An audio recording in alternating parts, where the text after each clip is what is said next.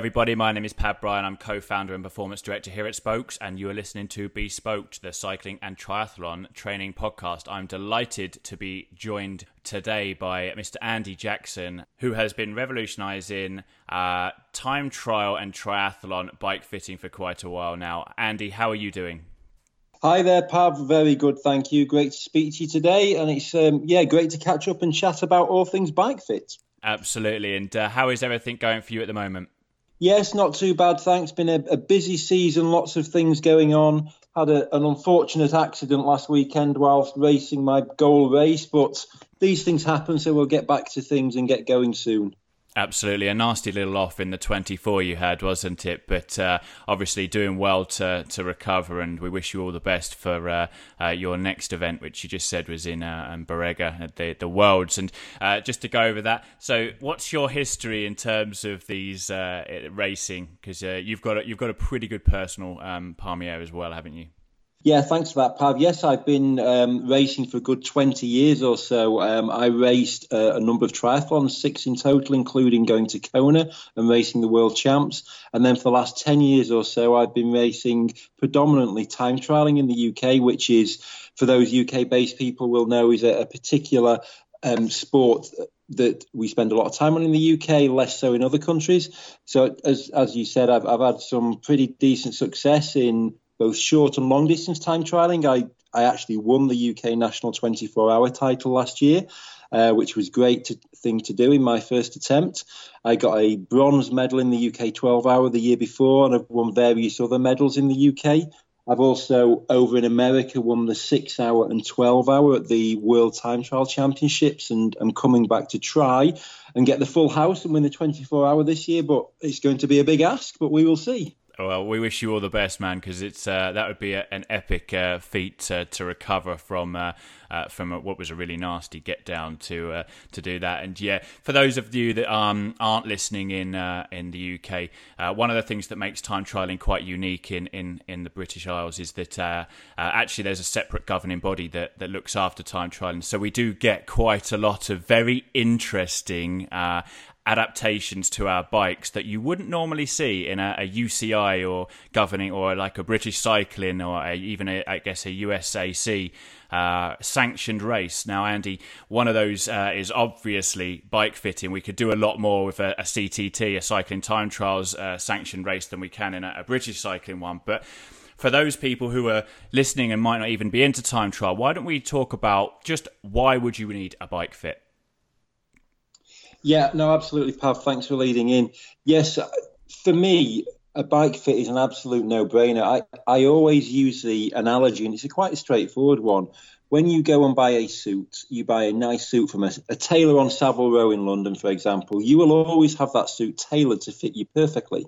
Yet what amazes me about bikes is that so many of us go and spend $5,000, $10,000, $15,000 on a bike, then just put the saddle height to what we think is about right, jump on it, and then people wonder why is my back hurting, why are my knees hurting, why am I not getting the power out that I think, I'm not enjoying this. Is the bike wrong? And absolutely not. It's because they've not invested a small amount of money in reality to what you just spent on the bike, and that time getting the bike fit right. It's absolutely critical and so often overlooked. Yeah, no, I completely agree, and it's really funny. Obviously, from a coaching perspective, I always say that, and you'll probably agree as a coach as well, that people do overspend, or not necessarily overspend, but they spend a lot of money on equipment and everything like that, but then question spending a relatively small amount on coaching. And in my book, The Guide to Truly Effective Cycling, one of the things that I'm very honest about in the end, in the section where we talk about who to involve if you've got a goal that you want to achieve and you look to build a team around you, I actually say that if you're limited on the money that you can spend and you have a choice between seeing a good bike fitter and a good coach, I actually recommend getting a bike fit. I genuinely feel that it is overlooked, like you say. So why don't we talk about the benefits? What's the key benefits that an individual will see from getting a good bike fit?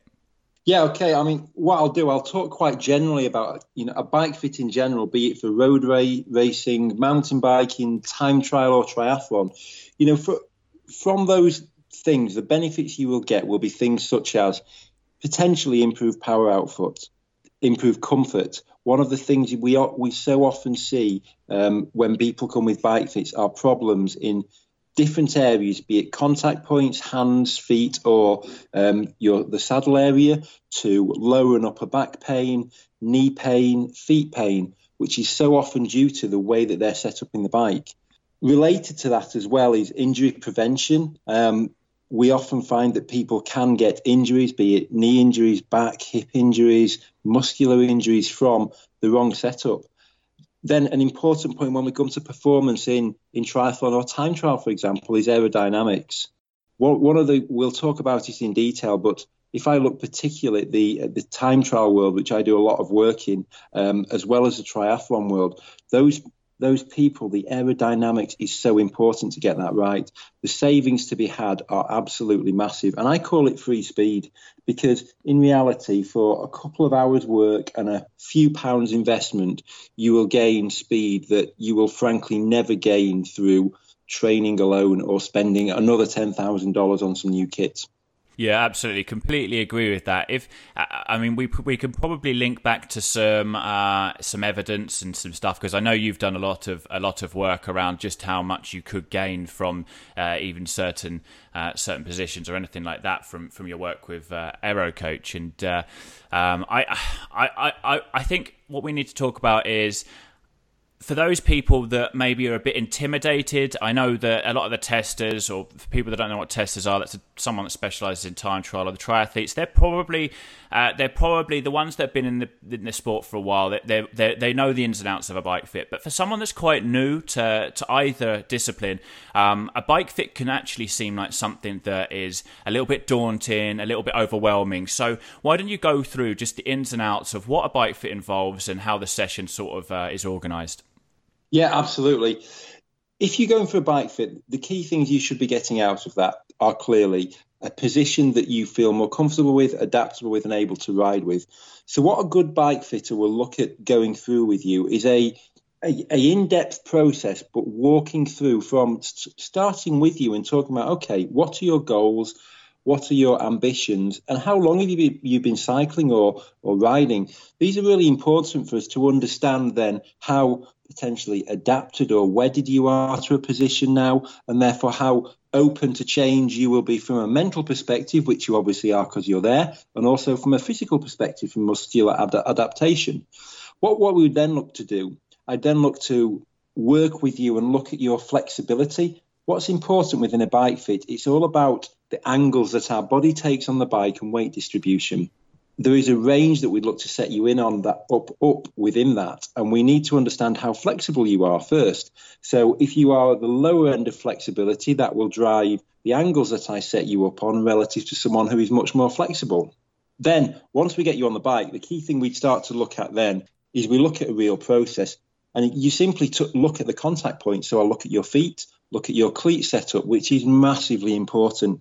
I must say 90% of people I see who haven't had their cleats set up before, their cleats are set up wrong. They're either too far back or too far forward, or they're misaligned, which is potentially causing them lots of different problems. Then within bike fit, the absolute key area is saddle height. This affects your power generation, the way that you use your muscles in your legs, the efficiency of your pedal stroke, and also the weight distribution between the front and the back. Often people will complain about a sore back when they're pedaling, be it the bottom of the back or top of the back. What they often won't realise is that's almost always caused by the saddle position. They may be too far back, so they're stretching out and stretching the top of their back, or they may be too low, and actually there's too much weight on that area versus a weight distribution at the front, which is then giving them lower back pain. These things are massively important. Then finally we move on to the handlebars, and we look at then how you're positioned on the handlebars. If it's a road fit, it will be about the position you're riding in, be it on the hoods or the drops. Or in a time trial fit or triathlon fit, we'll probably spend a fair bit more time looking at the front end setup and effectively your aerodynamic footprint in the air. The slimmer you are at the front and the lower potentially at the front, the less aerodynamic drag that you'll get. It's an in-depth process. I'll spend anything between 2 and 3 hours with a client working through minor changes bit by bit in a systematic process to make sure that we get you into a position that's going to be comfortable and you're going to be able to work with. I think, a takeaway for new guys coming to it is, don't be intimidated. The fitter that you will go to is going to be experienced. They should be able to put you at ease. They should be able to answer your questions, and make you go away feeling so confident. Personally, for me, it's one of the things I find so satisfying when a client goes away and they say, wow, I felt I've been through a really intuitive and great process. And there's someone there who knows what he's doing, is a supporter in my corner. And as you said, Pav, a member of your team towards success. Yeah, no, I completely agree, and it's that's the mark of any good team member. We'll say, whether that's a coach or a bike fitter or anything. It's about working and adapting to meet the client's expectations and mentality. So I think for anybody that is a little worried, just bite the bullet and take that leap, because you'll know fairly instantly whether or not that you're going to be compatible with this coach, and even a quick phone call could help you sort of alleviate some of that. But I just wanted to touch on something that you mentioned there. You talked about flexibility. Now, presumably, the more flexible you are, the better that is from a bike fitting perspective. Not particularly, no, not at all. If you're not able to bend your legs, you can obviously not ride a bike. So we're going to struggle with you. But from a point of view of general flexibility, if you've not got massive flexibility, that does not mean we cannot get you into a position that's great for you. We can look at your saddle height, your handlebar position. We can look at things like crank length, which is really important. That will then dictate how much hip flexibility there is, and how much your quads and hamstrings need to work within degrees of extreme, which is massively important when we think about triathletes who have to run off a bike, but it is also important for cyclists. If you've got lower flexibility, it may be a point that shorter crank lengths are better because your legs are not put into more extreme positions when you do pedal. Absolutely. So what's your opinion then on people who spend a lot of time maybe working on their flexibility? Does that increase problems that you might have from a bike fitting perspective, say through doing yoga or something like that? I would say not. I mean, I'd always encourage someone to, work on their overall flexibility, core strength, and the wider parts of support. I mean, I'll answer this, Pav, to a degree from a personal perspective. I mean, I used to spend a lot of time stretching and doing continued yoga and flexibility. And honestly, it's something that I've just naturally dropped in the last few years. I don't even know why, frankly. It's just sort of happened out of my regime. And I've not noticed it negatively affect me necessarily either way. But on the other hand, that flexibility, I believe I'm quite naturally flexible. Some people aren't. And particularly for the triathletes, I think that flexibility for the running muscles and keeping those stretched is helpful towards the cycling. Yeah, absolutely. No, I completely agree, and I think that probably this comes down to the sort of the theory that there's no one answer for everybody. I think that there's going to be some people who are going to be very, very good or very flexible, and some people that aren't, and it's not the end of the world, and you don't necessarily need to work it, but there's worth seeing somebody and having that fit, because it might identify areas where actually if you could be a bit more flexible certain places, you might be able to get a better fit. So let's talk about how different is a time trial or triathlon fit to a road fit? Okay, well, the actual fundamentals of them all are the same, or they should be the same from a good, highly qualified fitter, in that the first thing we would look to do is you make sure that the pedaling biomechanics are as correct as possible. So we'll start looking at your cleat position, your saddle position, both fore, aft and height, to put your legs in the right angle. Then, once we start moving to the front end, this is where things get a little bit different, because on a road bike, we'd start then looking at how you ride predominantly, be it on the drops, be it on the hoods, be it on the tops, and then making sure that your upper body angle and the weight distribution is balanced in that position. And we'll also make suggestions about the more aerodynamically way to ride in a road position. But when we come to a TT or tri-fit, what's then particularly important about the front end is trying, as I mentioned earlier on in the session, trying to lower the front end total surface area, because that is going to massively drive our aerodynamic drag, which is a scientific term we call CDA. So we will spend a lot of time looking at how we can get the front end into a potentially narrow and low position to do that. I think it's important at this point that I mention what so many people in time trial and triathlon try to do when they actually don't necessarily understand how the process works is automatically lower the front end. Oh, that will make me more aerodynamic because I'm lower. But it's not actually the case. I've done a lot of real world testing in velodromes of actual CDA, and by far, and this is a country mile, by far the most important position is a saddle position, both from a biomechanics but also from an aerodynamic point of view, in the lengthening or the shortening of the torso and the overall shape that it puts your body into and the way that the air flows over that. Excellent. Yeah, no, that's some incredible information there. Really, it's good to understand the differences and the key aspects there. And one of the things you mentioned was sort of going to a velodrome, and we have obviously centres around the UK where we could do a lot of like wind tunnel testing now. But for people who haven't got that money, because it's not cheap, and even for those who might be thinking that actually I want to try and save some money if my bike fitted. There's two areas which have been mentioned to me. The first is obviously doing a bike fit remotely via video, because if you open that, you can open up the possibilities about getting people from that aren't in your area that might be able to do it cheaper if you could just send a video. But we could also talk about transferring bike fit data from one bike to another. There's two key areas there. What do you think of either of those? Okay, I'm going to answer the last part first, and the first bit would be a big fat no. You can't just go and take the saddle height from one bike and transfer it onto a new bike and then think, oh, it's all fine. One thing a lot of us do know is that the bike geometry is different. I'm talking here about the angle of the seat tube, for example. So you will find if the geometry is, say, a degree different on the bike, it's tiny, you probably wouldn't even notice it. But then if you set the saddle height at 70 centimetres on one bike and 70 centimetres on another bike, the effective saddle height will be different because that 1 degree has pushed the saddle on one of the bikes further back and further behind the bottom bracket than on another bike.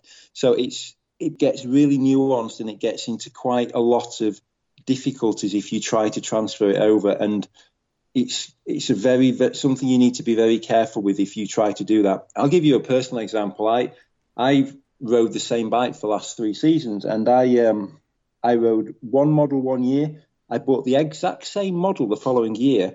It took me ages to actually transfer it over because the actual dimensions of the model, despite the manufacturer telling me they were much the same, were very slightly different, and it fundamentally affected so many areas of my fit, which took me a while to get right.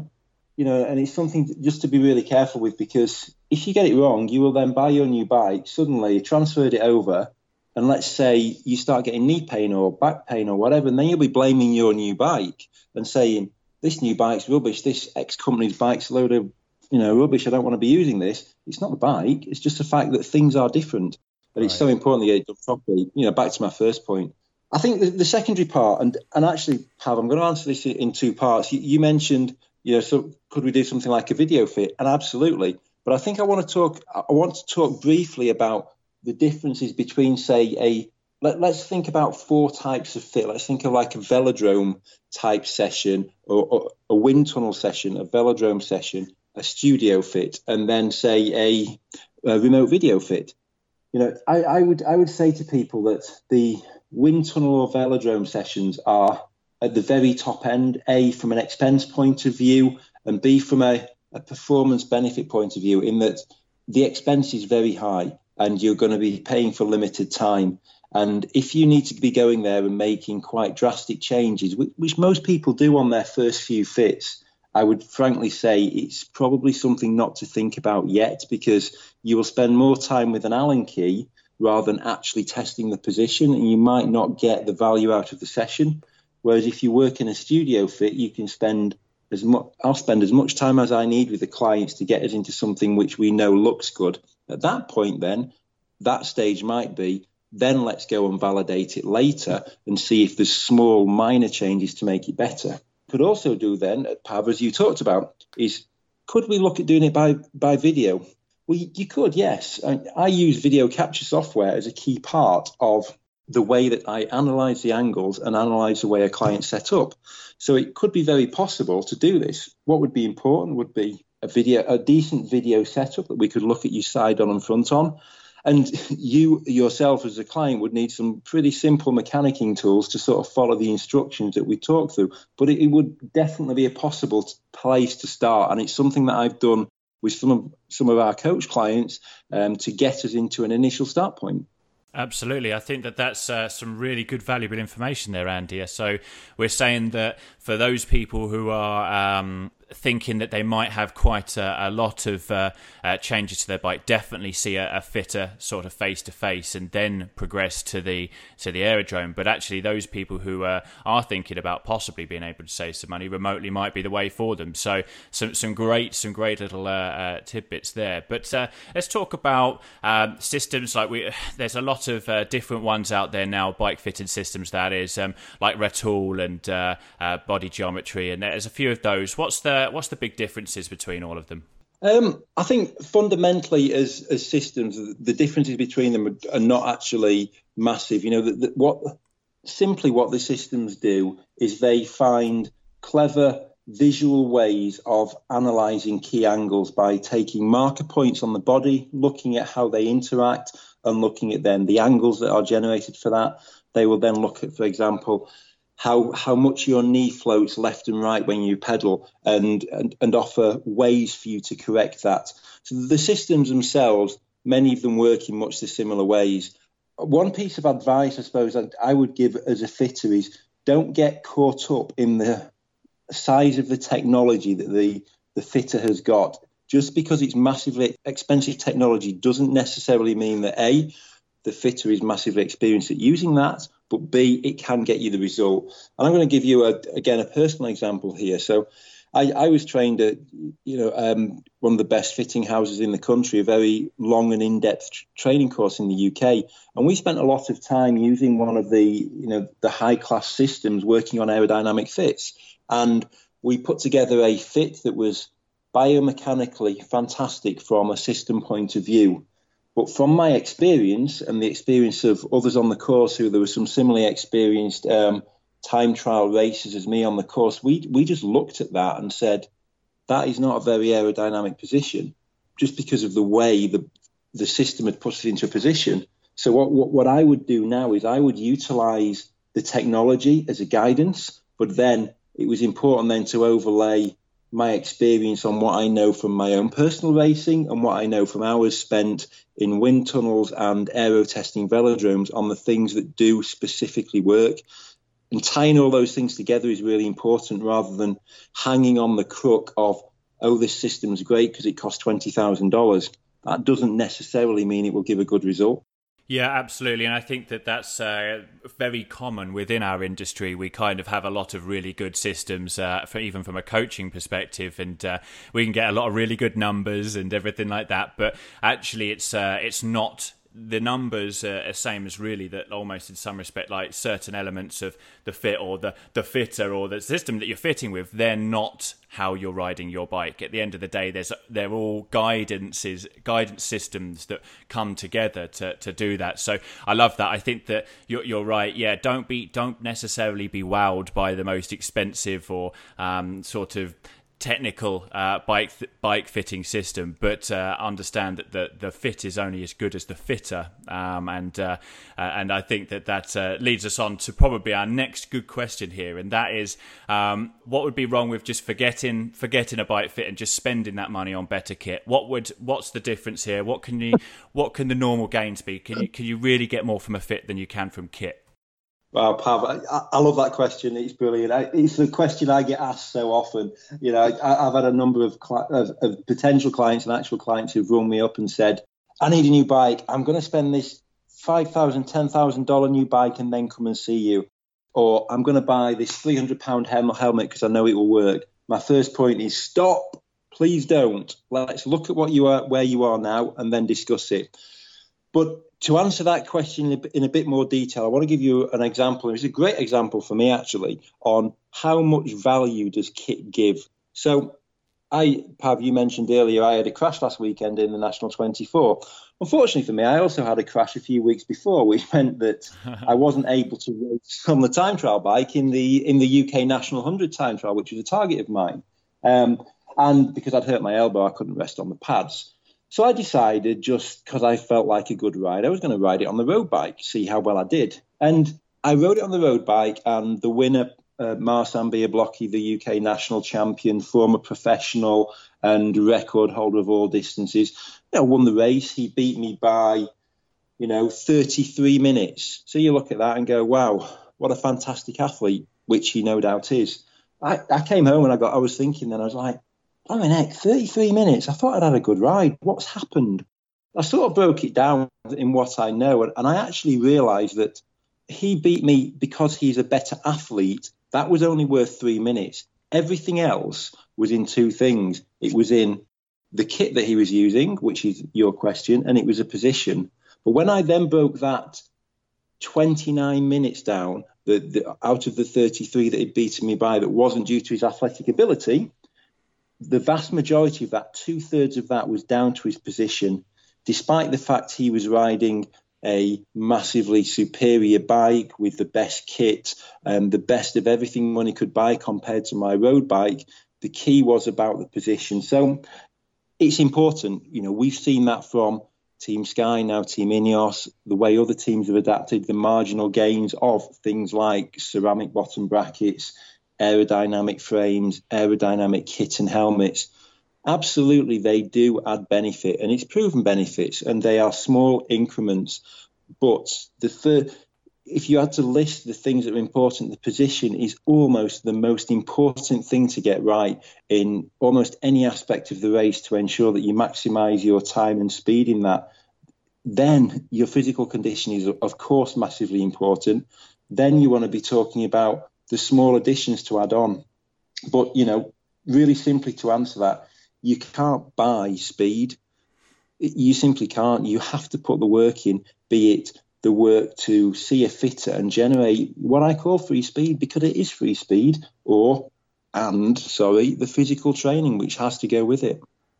Yeah, absolutely. And I think that there's a good takeaway point here is for people that have the money, go ahead and go and spend it and be free willing. But those that are more of a budget, just be a bit more smart about how you spend it. And just it's incredible. I mean, really, Marsan's a phenomenal athlete and well deserving of all of his records. But when you break it down like that and you actually suggest that there's a relative small proportion of that is actually the kit that is he's got and everything, and compared to you, so position, and then obviously training and everything else is fundamental in our sport. So let's talk about obviously. Oh, go on. I was just going to say, Pav, it's something that you will see as a coach, and that your vast experience in cycling, and also my experience in cycling, the amount of people who look for shortcuts, and there aren't many shortcuts. Buying more kit is not really a fantastic shortcut. Getting a great fit is most definitely one of the best shortcuts that you can get in the cycling world to help you go faster.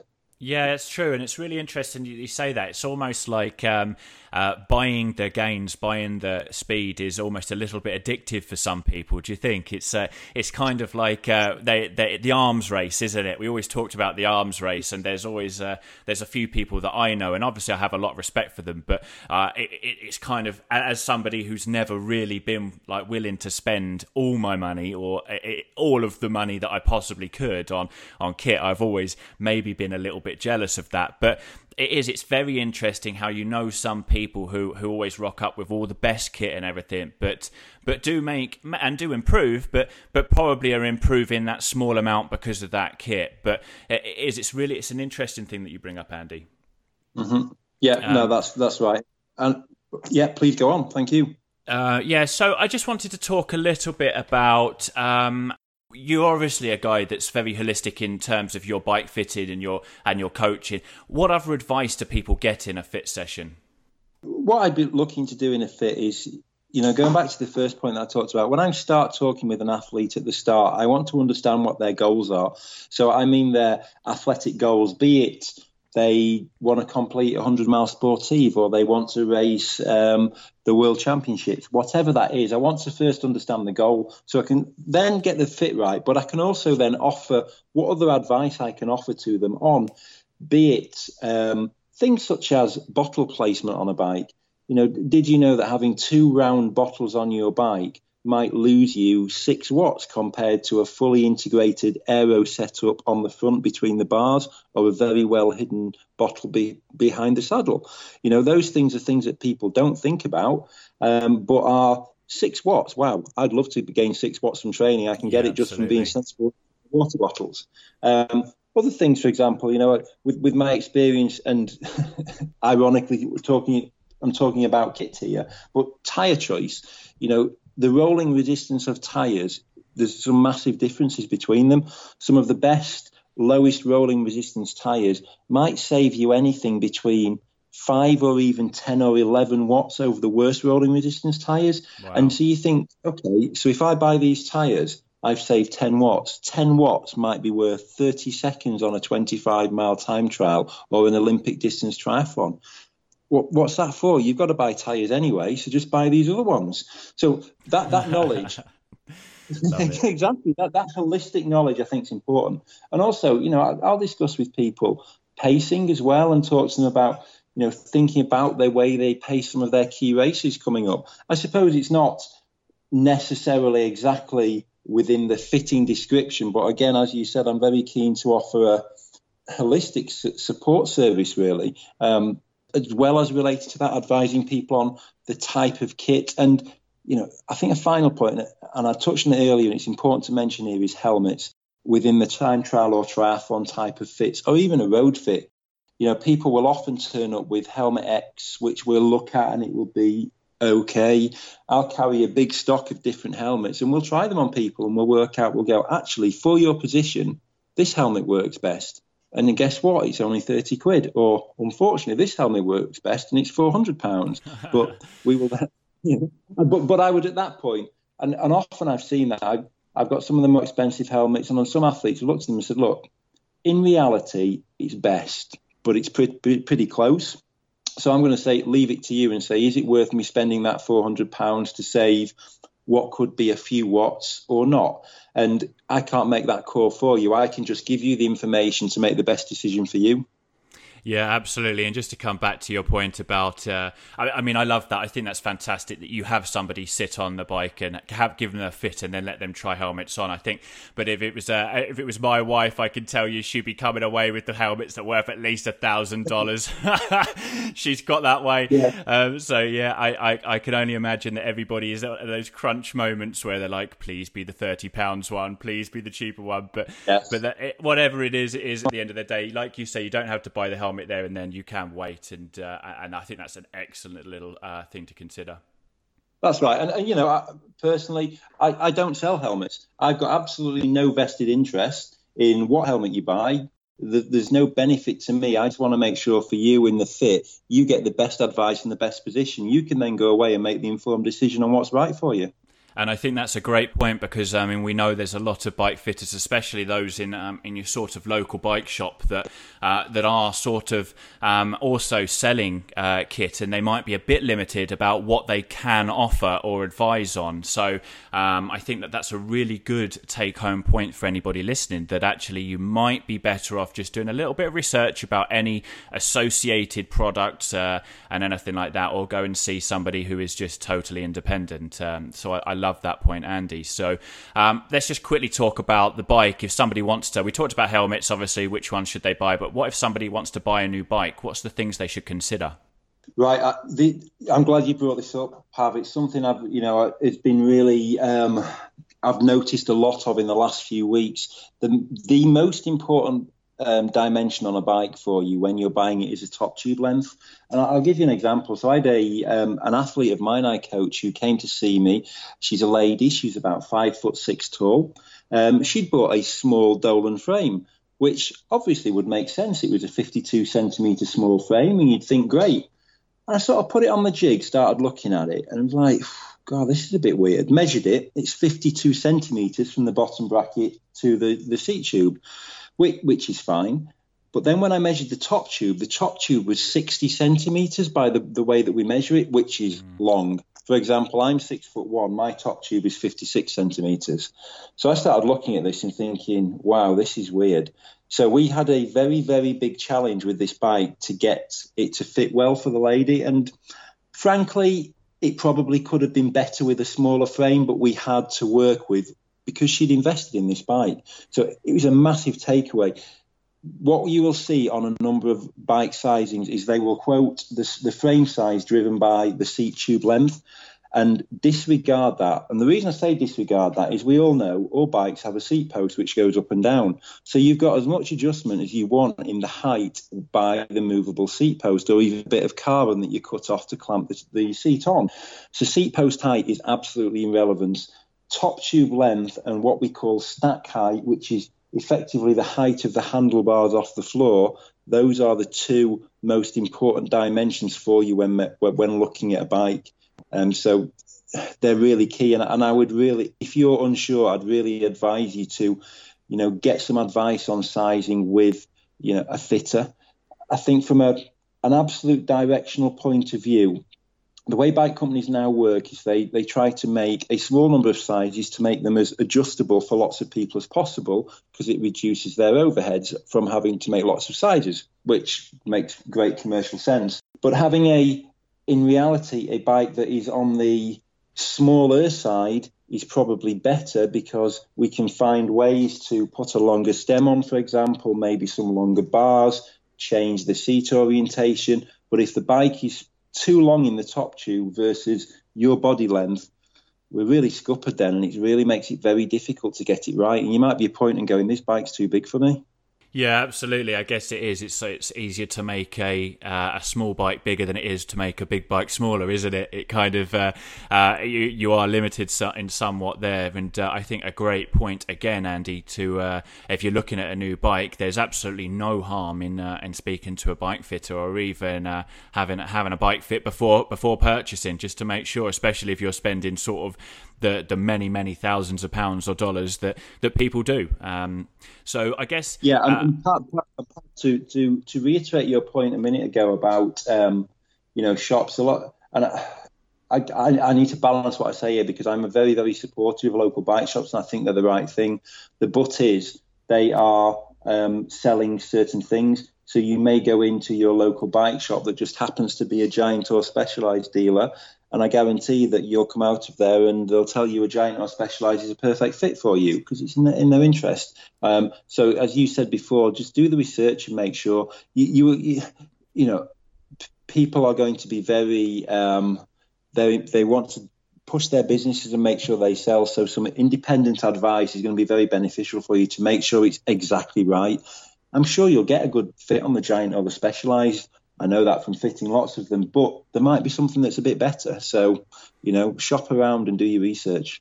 Yeah, no, I completely agree, and we all love our local bike stores here as well, and we definitely we feel the value in supporting those. But absolutely, there's a time and a place to get more expert advice, and I think that buying a new bike and parting with that much money is definitely one of those. And I can't see anybody being upset with us telling people to do that. But I guess really, as we wrap this up, I want one last question, and what are the best areas on a bike or in kit or anywhere to generate savings in time from?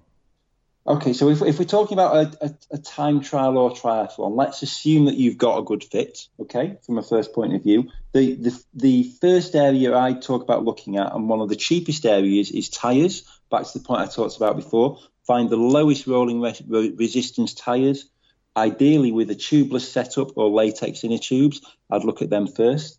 I would then also, the second area would probably be the front wheel. Again, from testing, we know that certain front wheels, their aerodynamic benefit can be anything up to 15 watts more than some of the lower end, just say a standard 30 mil depth wheel. It's massive. Front wheels are so important that you get that right.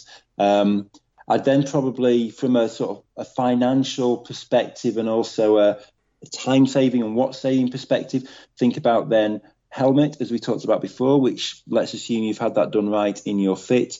Then your skin suit or what you're wearing on your body. Some of the aero cheating skin suits now that have been designed by many companies out there, the savings from them versus riding in a flappy top and, hairy arms, for example, for the blokes, or, baggy shorts are massive and are really important to think about. Next area would probably say things would be like socks and shoe coverings, be it long wind cheating socks that trick the airflow, and then shoe coverings that cover your buckles and laces. Those things all help. Obviously, disc wheels are important. A disc wheel is important, but it has less benefit than, say, a front wheel, just because simply of where it's positioned on the bike. It's obviously important to make the airflow flow over the back end of the bike well, and a great front and back wheel setup are massively important, but it's probably less important than a front wheel. And I think finally, when you're getting down to the smaller nuances, then I talked about things like bottle cage position, and that's something that's really worth thinking about and looking at. You can also then look at optimizing your drive chain, putting ceramic bearings in, larger pulley wheel systems, wax chains. All of these things, you're really at the marginal gains there. You're talking about saving 1 or 2 watts. So it's a small amount, and it might cost you $400, $500 if you put a large pulley system on. So it's a cost benefit analysis you need to make at that point. Yeah, absolutely. It's if you've got the money, and nobody's going to judge you, or nobody should judge you for that. But there's definitely an analysis to be had. And I guess let's just boil all of this down. Some great, fantastic points there, Andy. What would be your number one thing for people to change outside of bike fitting? Forgetting that for a moment, one thing that the listeners could go away now and look at their bike and think about, or kit, anything like that. What would it be that they could save the most time from? I'd say the biggest thing right now would be look at the kit that you're riding or racing in.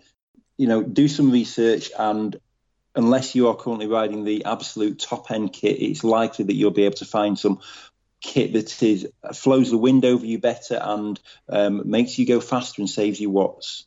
Fantastic. So everybody out there, go and have a look at what kit you're riding in your time trial or triathlon, because that's probably going to be the biggest savings while you wait to get an appointment for your bike fitter.